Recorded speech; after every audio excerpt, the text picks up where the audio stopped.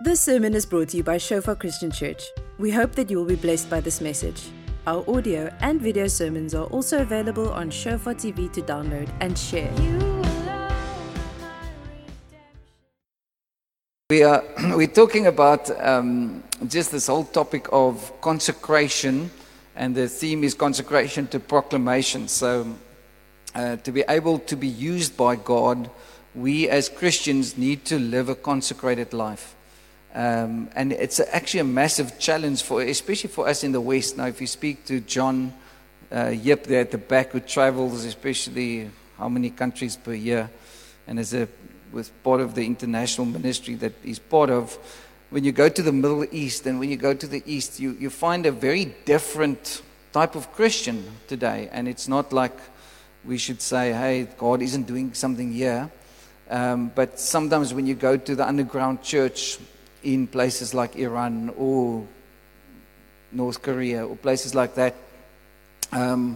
you almost see a different way of living. I think also with the culture in the East, people are much more dedicated sometimes. If you go to India, I just came from India and Nepal 3 weeks ago, and even there the culture is, you go to the temple early in the morning, and when you come from work you go back to the temple again. The other religions almost like understand the power of consecration, whether it's Hindus or Muslims or praying 5 times a day. And I'm not trying to belittle other religions, but if other religions can understand the power of consecrating yourself and almost giving yourself to that place, setting yourself apart for gods that do not even speak to you, or they don't live, or they don't. I think more and more we as Christians should understand the power and the value of living a holy life. And that's really what holiness is. The scripture says that without holiness, no one will see the Lord. The Lord says, be holy as I'm holy. I always thought like holiness is just somebody that walks around with a white robe and sprinkles water all over the place and burns like these incense and that type of stuff. But that's not holiness. Holiness is a condition of who you are consecrated to. So I think if once we realize that as Christians we consecrate, we set ourselves apart for the use of God, for the worship of God, to know God, that's where it starts. And so last week we read the scripture in Exodus 19. I'm going to read it again. How many of you were not here? This is not like a sin count. This is just to know how much I should repeat. How many of you were not here last week? Okay, the coffee is nice afterwards. You're welcome. Exodus 19, verse 3 to 11, and says, and Moses went up to God, and the Lord called him from the mountain, saying, this is now God speaking to Moses. So the people are trapped in the Israelites in Egypt. They've been under slavery for many years. And thus, he says, thus you shall say to the house of Jacob, and tell the children of Israel, you have seen what I did to the Egyptians, and how I bore you on eagle's wings, and brought you to myself. Now therefore, if indeed you will obey my voice and keep my covenant, then you shall be a special treasure to me above all people, for all the earth is mine, and you shall be to me a kingdom of priests and a holy nation. So God just delivered them out of this system, out of the most powerful kingdom that was around. Moses went straight up into Pharaoh's court, and all the plagues was a challenge towards the gods. It wasn't just like nice things God did. It was the strongholds over Egypt. They worshipped the Nile. They worshipped the firstborn. And so God outperformed, that's not a great word to use, but God showed himself powerful as the real God. To set these people free, and now they're free. They've just received salvation, a picture of salvation. The firstborn didn't die. The people came out of Egypt with the blood on the doorposts, and now the Lord says, Moses, go tell them something. Just look at how I bore you on eagle's wings, how I took you out of Egypt, but with a specific purpose. I took you and I brought you out not for freedom. Because of the freedom, I brought you to myself. And once you come to me, then there's something different. You'll be a special treasure to me. And all the people in the earth will know that you are mine. And from that place, you shall be a kingdom of priests and a holy nation. I think a lot of the doctrine got wrong when people thought like, sure, God chooses us so that we're more special than other people. And that was not the purpose.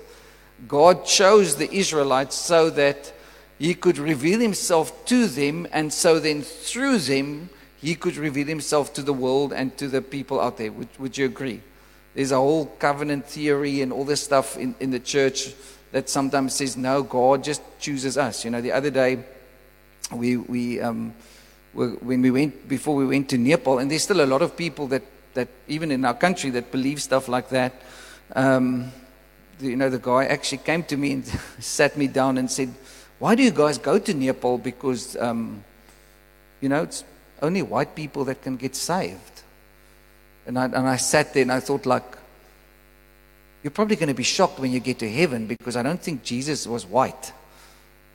He was like Kim and her husband, okay? You look a bit like Jesus, but I don't think Jesus had dreads on. But because of the sun and the color of their skin was different. It wasn't white, sorry. So I wanted to say that, but I had all the meekness in the world. I just said, thank you, Lord.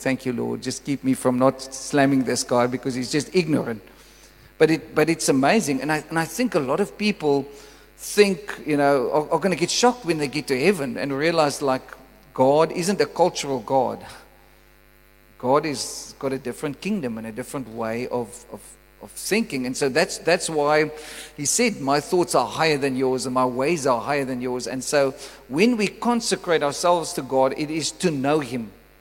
And from that place, that's why I called it consecration to proclamation. From that place, once we set apart, it's for a specific purpose. It's so that the whole world can know that God is the real God. It's not so that we are more special and the sinners out there, It's amazing sometimes when you travel. I think one of the most challenging flights I took back, it was actually also from the Middle East, and I was sitting next to a lady, and it's actually a very funny story. It wasn't funny at the time for me, but this lady came down to Cape Town because she was going to open up a sex shop, like these weird shops. I've never been in one, hallelujah, but she was going to open up a sex shop, and she thought it's great training to show her kids pornography, to just, show them what the world is like and all that stuff. So I sit next to this lady, and at the moment when she found out I'm a pastor, she began to talk. Her volume just increased, double, So I thought, like, this is going to be a very interesting conversation. Because she wanted to give me some tools or things out of her handbag, and I said, no, sorry, I'm not interested. But then she started to talk. But when she speaks, then it's amazing when you're not intimidated by people that are sinners. And so I increased my volume as well, So eventually we had about probably 25 people around us that took out their earphones, and everybody was like sitting more like this because they thought, like, this is going to be a very interesting conversation, Because she just spoke about other things, and I just said, no, I'm intimate with the Lord and relationship with Him, and so I preached the gospel. But eventually it was this moment when everybody got off the plane, everybody's like, oh, that was interesting, the pastor versus the sex worker. I don't know what it was, but so some people think, like, hey, we shouldn't be intimidated once we have the light, once we know who we serve and who we love and who God is. And I think there are so many isms in the church today, because some people talk about the promised land, and some people talk about the freedom and the deliverance and different ministries, and they're all very important. But if we don't know that God sets you free to bring you to Himself, that's why you received freedom, is to know Him.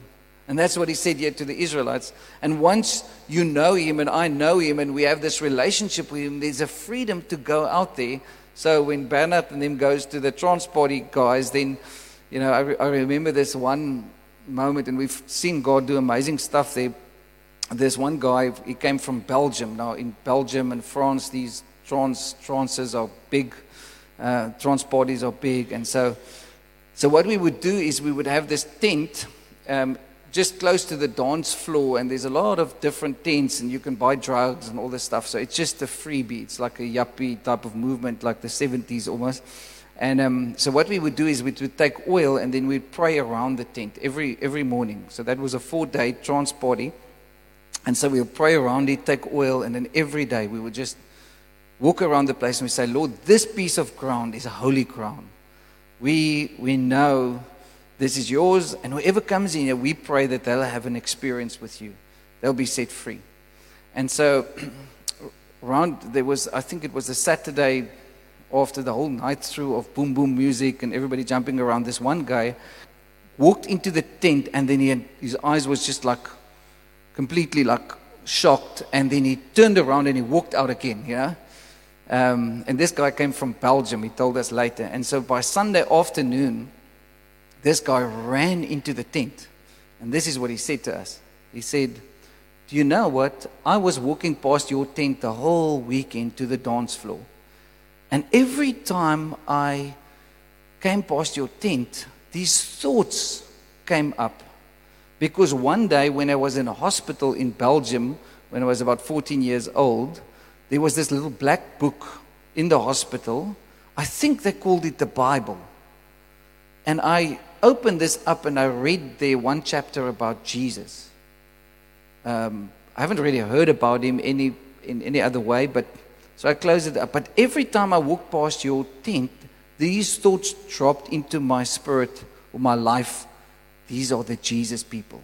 But eventually I would like walk around a mile, because there was just something. It just felt like there was so much light shining from this tent that you guys have, And eventually by the Sunday he couldn't resist it anymore, and he just ran in and he said, "Are you the Jesus people?"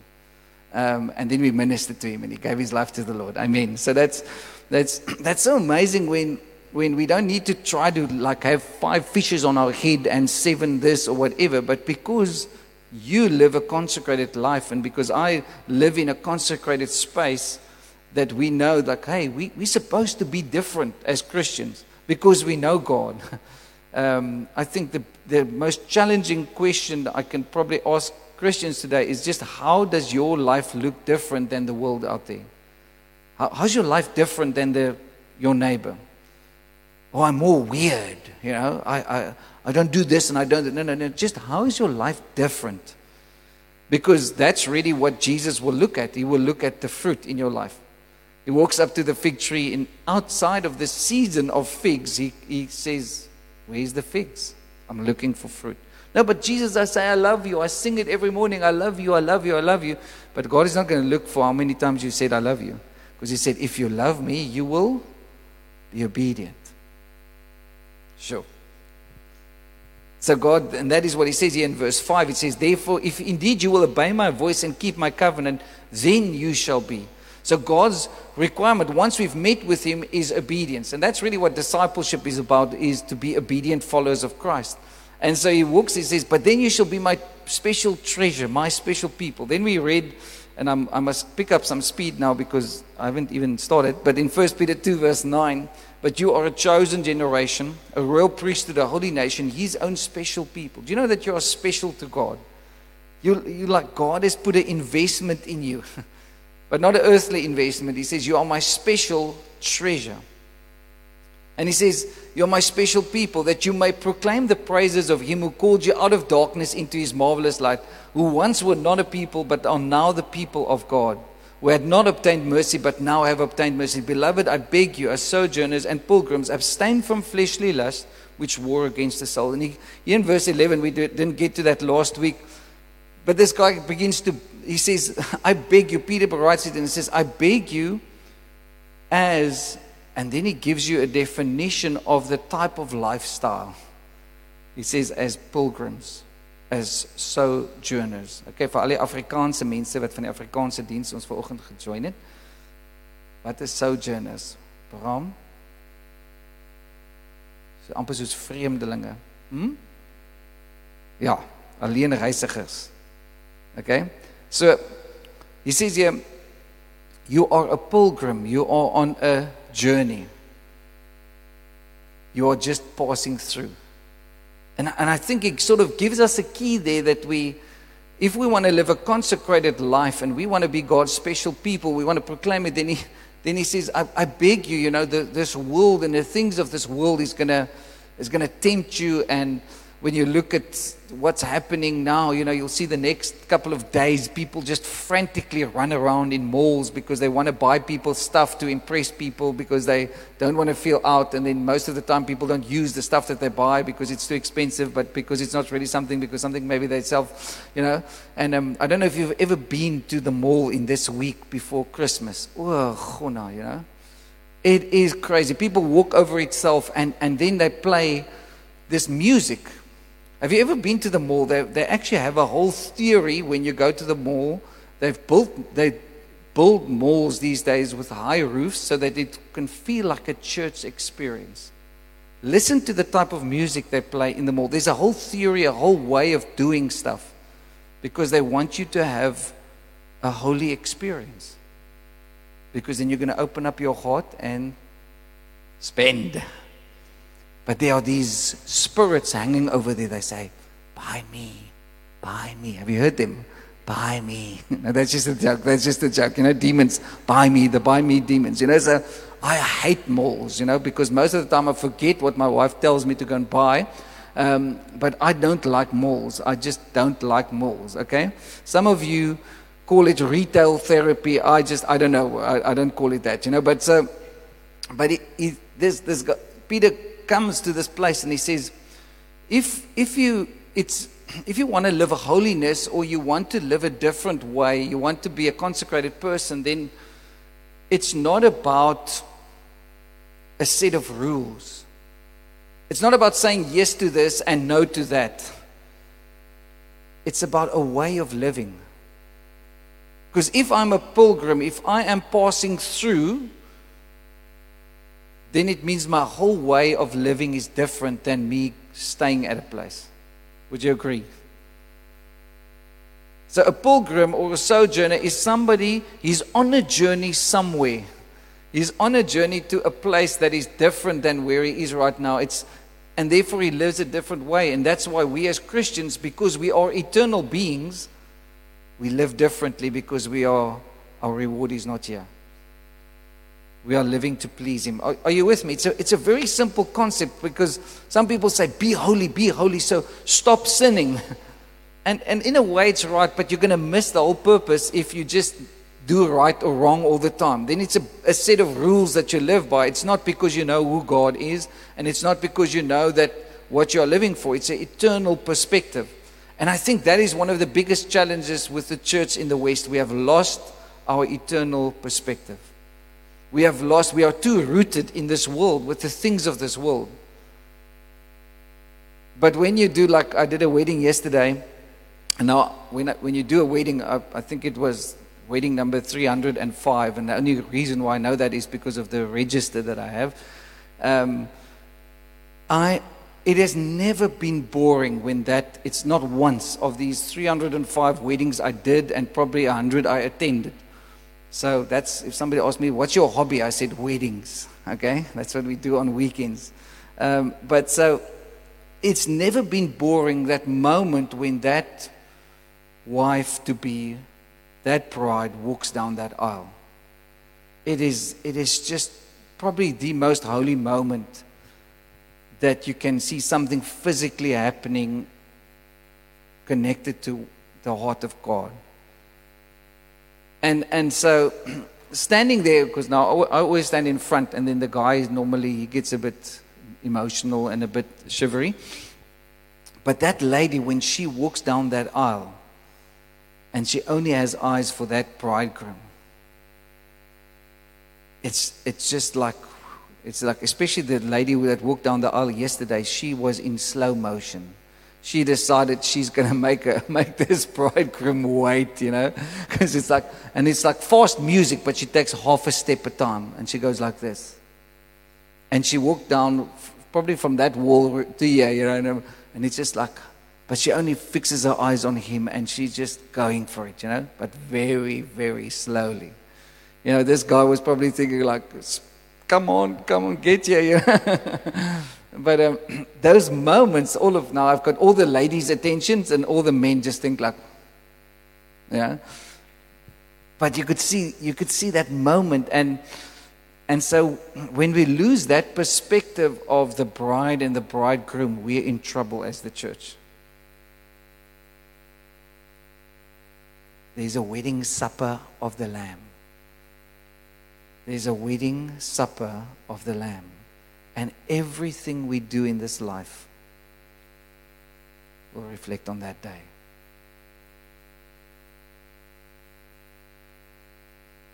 Everything. And the bride is making herself ready. That's what Revelation 19 says. Blessed is he who is invited to the marriage supper of the Lamb. But as the church, we lose that because we lose the power of consecration. We want to settle.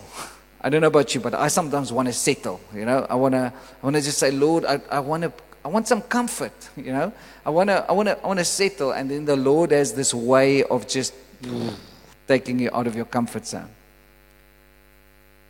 It happened to the church later when the church started in Jerusalem. They didn't want to go out. They didn't want to go and preach the gospel. So eventually persecution had to come. And God had to send them. Listen to this in Acts chapter 2. We all know this, that when it talks about Pentecost. Now when the day of Pentecost had fully come, they were all with one accord in one place. And suddenly there came a sound from heaven as of a rushing mighty wind, and it filled the whole house where they were sitting. So Pentecost historically was a place where they gave the law. And agriculturally, it was the place where every Jew brought his first fruits of the barley harvest. And it's so beautiful, this picture, because God, when He sent, some people say the church started at Pentecost, but the church didn't start at Pentecost. The church was launched. Jesus started the church, okay? Jesus built the church, and He's still building His church. But there was something about this moment when the Holy Spirit came, which was also a arbon or a down payment. But it was amazing, the launch of the church, when the church started to go into the world, there was a moment of consecration. There was a moment when Jesus said, hey, I'm going to go up now.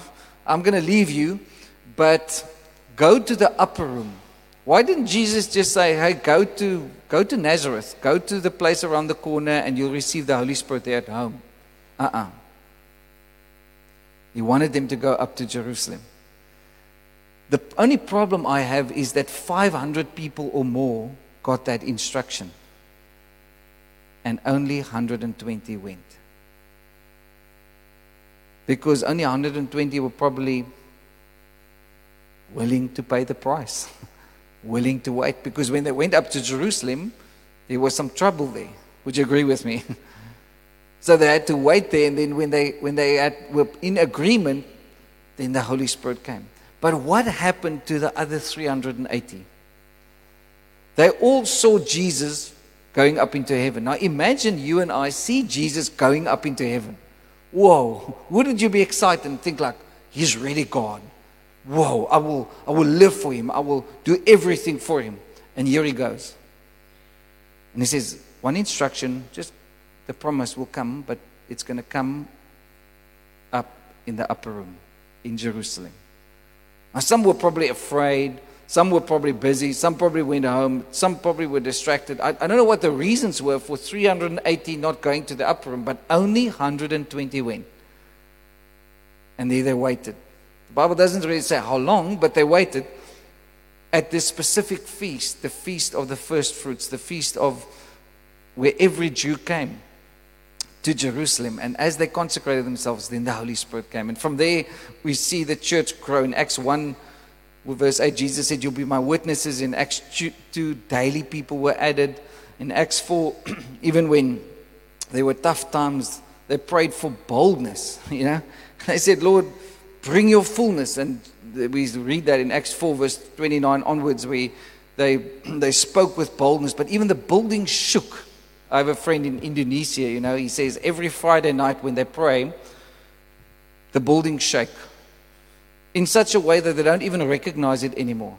I think in the West, if we would like start praying now and the building would shake, we would all want to write a book about it. Take out the phone and like, we're praying and it's shaking. For many of the church, it's just normal. Hello. Some of you are staring at me like, I'm on holiday. Don't talk to me about consecration. Exactly. Because if we don't use moments like these where we quiet and we are on holiday, if we don't use that to consecrate ourselves, then we go into this next year and we don't have a word from the Lord. We just go on with life. And we've lost this, but the church, Jesus taught it to us. He says, if you want to have the fullness of God in the next year, you need to give Him your first fruits. You need to make it a principle. Either if it's the 1st of January or the 2nd of January or in the first week, if you still have holiday, or if you don't have, then take a day off. Go into the nature and just say, God, what is your will for this next year? For my life, for my family. If we don't consecrate ourselves, how can we expect God to speak to us? Otherwise, it's a drive-through. No, I'll go to church. And do you know what? In January, I know the pastor will give vision for the year. And that is great, and it's amazing. That's why we are in church. It's so that we can have a corporate vision. But you need a word from the Lord for yourself, for your family, for each of your children, because that word will carry you. But if we don't consecrate ourselves and we don't bring our first fruits to the Lord, we're in trouble. Because we really think it's a drive-by thing, but it's not. Jesus didn't just say, hey, this is wonderful, in Nazareth. You just go into the fields and just stand around and and then wherever you are, right there in Nazareth, there the Holy Spirit is going to fall upon you. Why? Because He's waiting for agreement. He's waiting for agreement. And so when they come and they've consecrated themselves, once they were in one accord, agreement with what He says, agreement with a consecrated lifestyle, then suddenly the Holy Spirit could come. We expect the supernatural, but then the natural is many times out of order. But you know what supernatural means? It means over and above the natural. So if the natural is not in order in your life, how can we expect the supernatural? Hello? I'm not hearing a lot of amens this morning. Are you on holiday? Are you just thinking? Are you like, it's a very quiet church this morning, but maybe it's just because the truth sometimes hurts a little bit. Okay. I want you to take out a notebook and a pen quickly.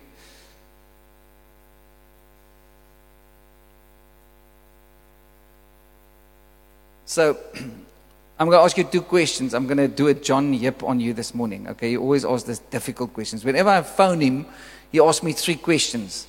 I'm thinking like, I didn't phone you to ask you, but I said, thank you, John. Thank you, John, for asking all these difficult questions. The first question is simply, and this is quite a natural question for us.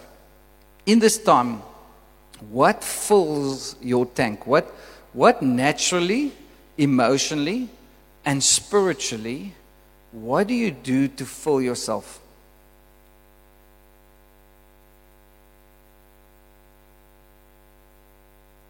Part of consecration is that you set yourself apart to actually do certain things to change the ordinary, busy lifestyle.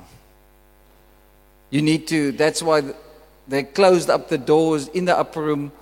I was there, I must tell you, the first time I was there was actually with Angus.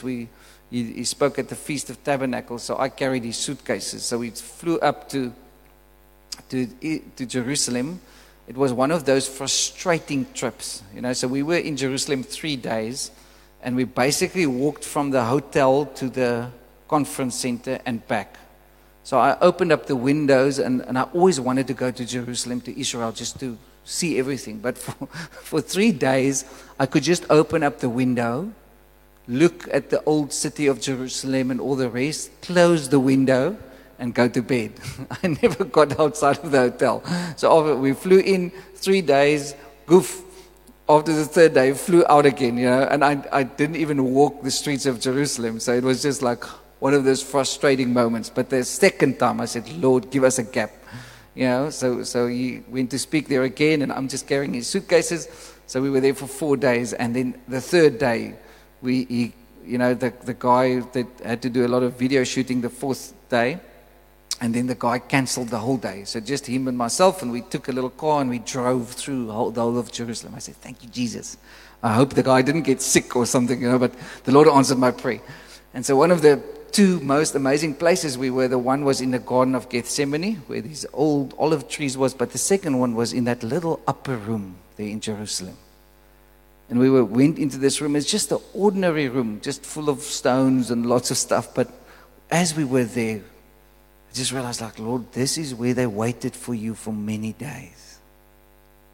So my question to you is, are you willing to wait? Because those who wait upon the Lord shall renew their strength. They shall mount up with wings as eagles.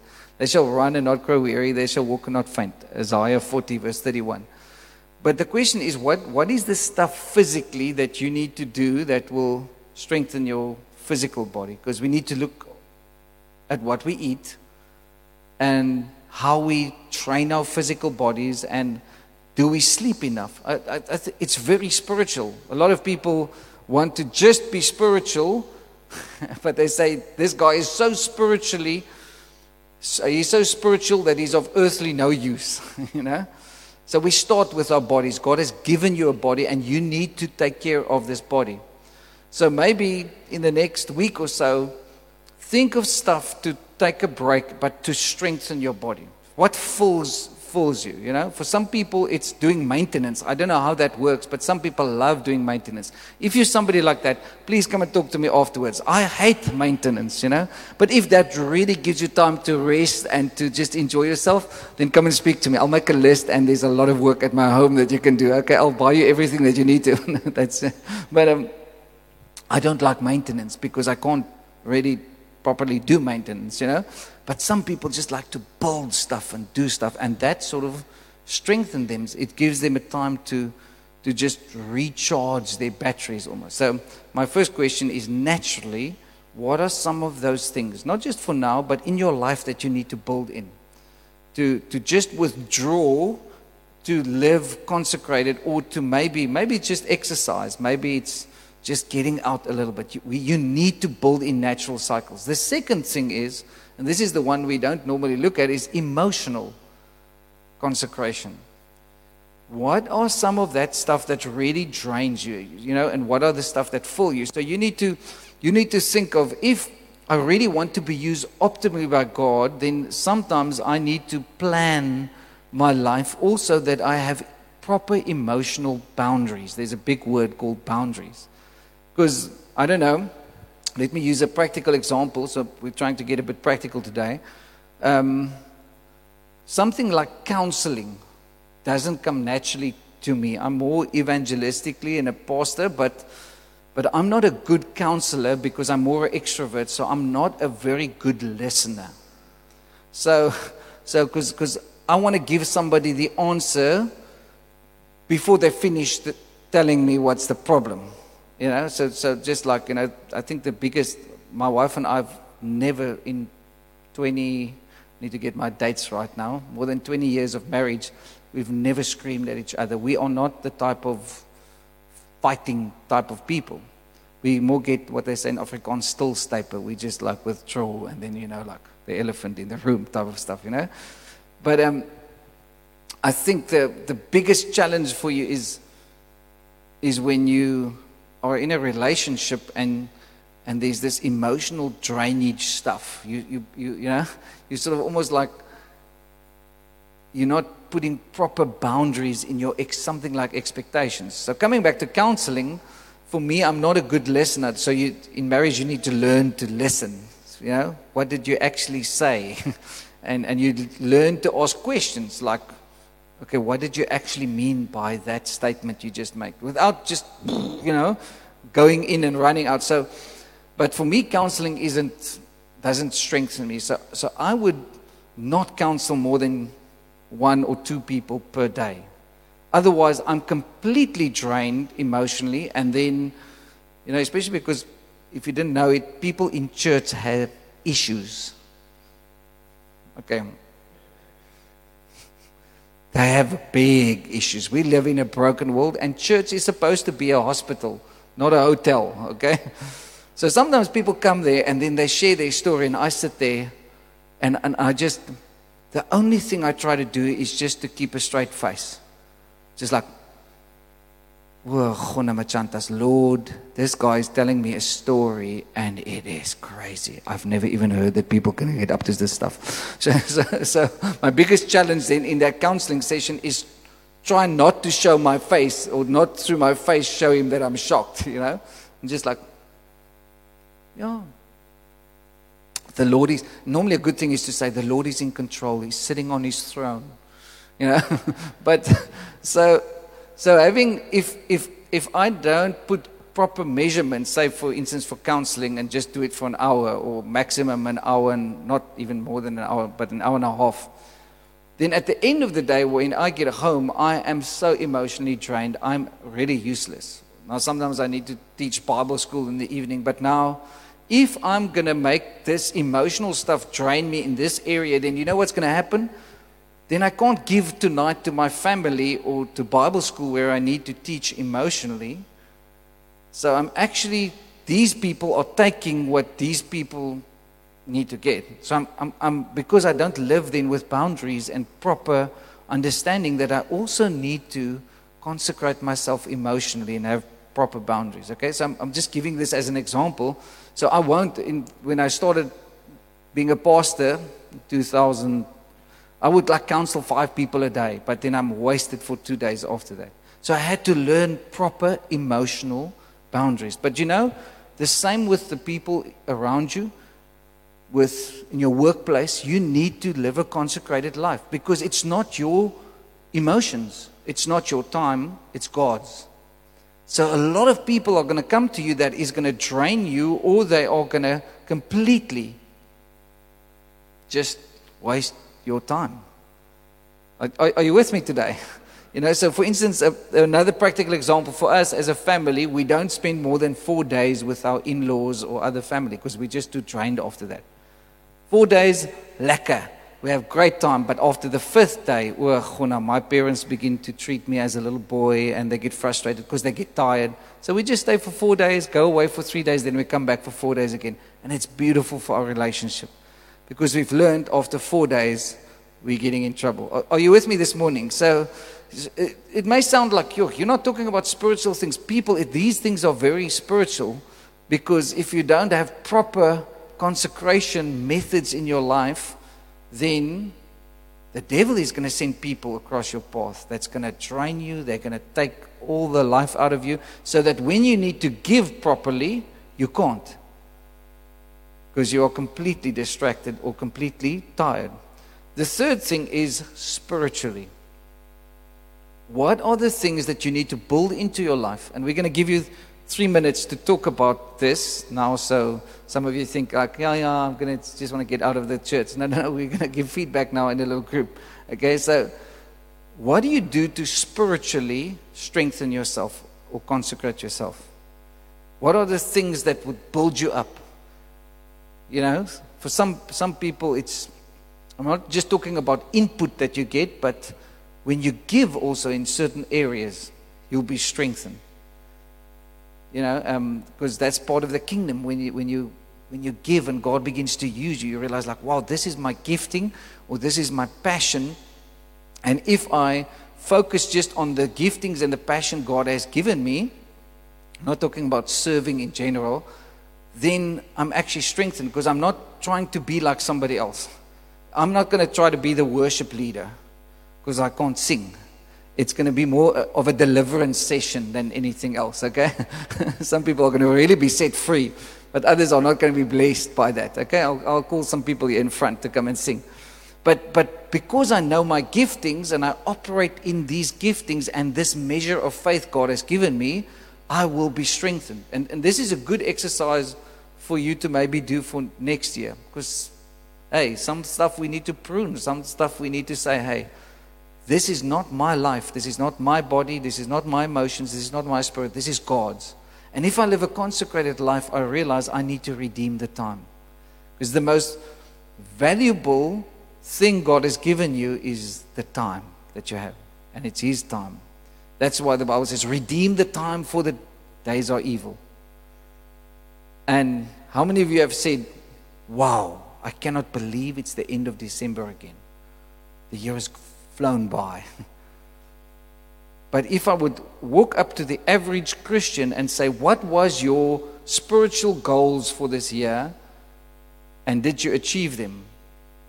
Most people would just say, no, I didn't have any goals. Why? Because we've not learned to consecrate ourselves and ask God, but God, what is your desire of me this year? Where should I get involved? Maybe in church. Where should I serve? In what area should I grow? Maybe there's certain stuff I need to grow. So the Lord has challenged me and said, go and learn intercession, because God wants to bring revival. And He told us after August next year, there's going to be a real breakthrough. But I realized, as the church, before there can be any revival, there need to be a culture of prayer. Prayer. Standing in the gap. And I realized, we need to build into that. So now, when I drive to all these weddings, I have Tannie Suzette Hatting's intercession tapes on, and I listen to hours just of intercession, and I read Dutch Sheets' intercession books, and I say, Lord, I need to equip myself, and I need to go and learn from other people that are doing it, And now we've invited Tannie Suzette for next year, July and August, and said, look here, we need an impartation from you to come and teach us. How do we actually pray? Because we can talk about revival, but if we're not equipped, it's going to mean nothing. Are you with me? Okay, so quickly, take 5 minutes. Talk to somebody next to you about those 3 things. Physically, emotionally, and spiritually, what does it mean for you to fill yourself, strengthen yourself in the Lord? What are the things maybe that I said, maybe it's not applicable to you, but let's just take 3 minutes, 3 or 4 minutes before we end this service. So will you just turn to somebody and say, and husbands, you're not allowed to say, washing the dishes now drains me, okay? You're not allowed to say, there's certain stuff we just need to do, okay? So you can't say that. And are you with me? Okay. Some stuff we just need to do because it's part of life. You can't say it drains you. Okay, great. So just 2 things before we're going to end. So the one is I think, for many Christians, because our natural will is not in order, and we don't actually set goals and things out, then what begins to happen is things just fall apart as we go. There's not specific things we are trusting God for. And especially in the next 2 weeks, I want to encourage you, but challenge you. What are you trusting the Lord for? What are those desires that He's placed in your heart? And then also to use this put up a diagram, physically, emotionally, spiritually. What are the areas I need to grow in? What are the stuff that fills me? What are the stuff that really drains me? Tomorrow morning, we as a family are leaving because we've 5, 1 wife, 1 husband, 3 children, hallelujah. But three of the family is very different than the 2 others. Now, my second daughter and myself, we are like extroverts, and we love doing things on holiday. So we just there must be an adventure and something must happen every day. So that's it. We recharge ourselves when we do stuff, But the other 3, or at least the other 2, the oldest daughter and my wife, they recharge themselves by getting 2 books, disappearing in that room, and then just staying there for a week, reading books. And I think it's the most boring. So 2 years ago, we went to this little farm place, and fortunately there was a putt-putt little course, putt-putt, like golf putt-putt.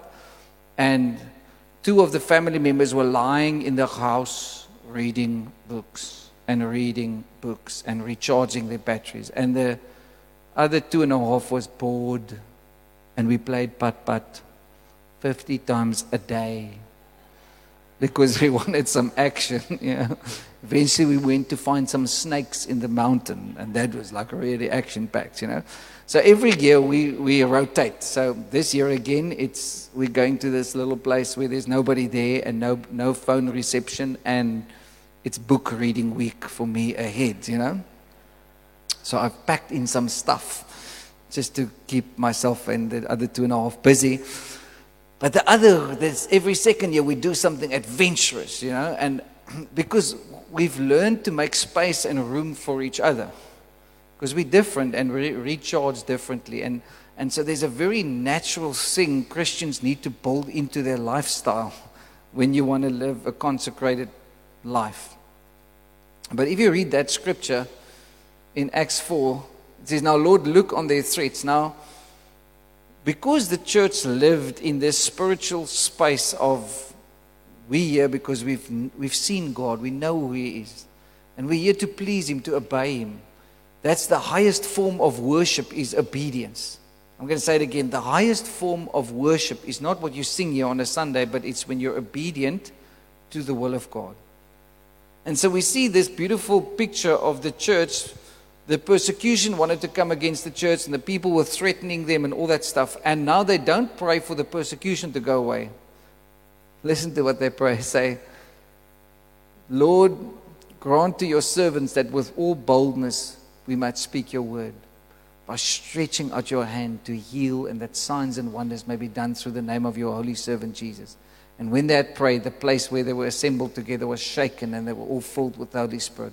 And they spoke the word of God with boldness.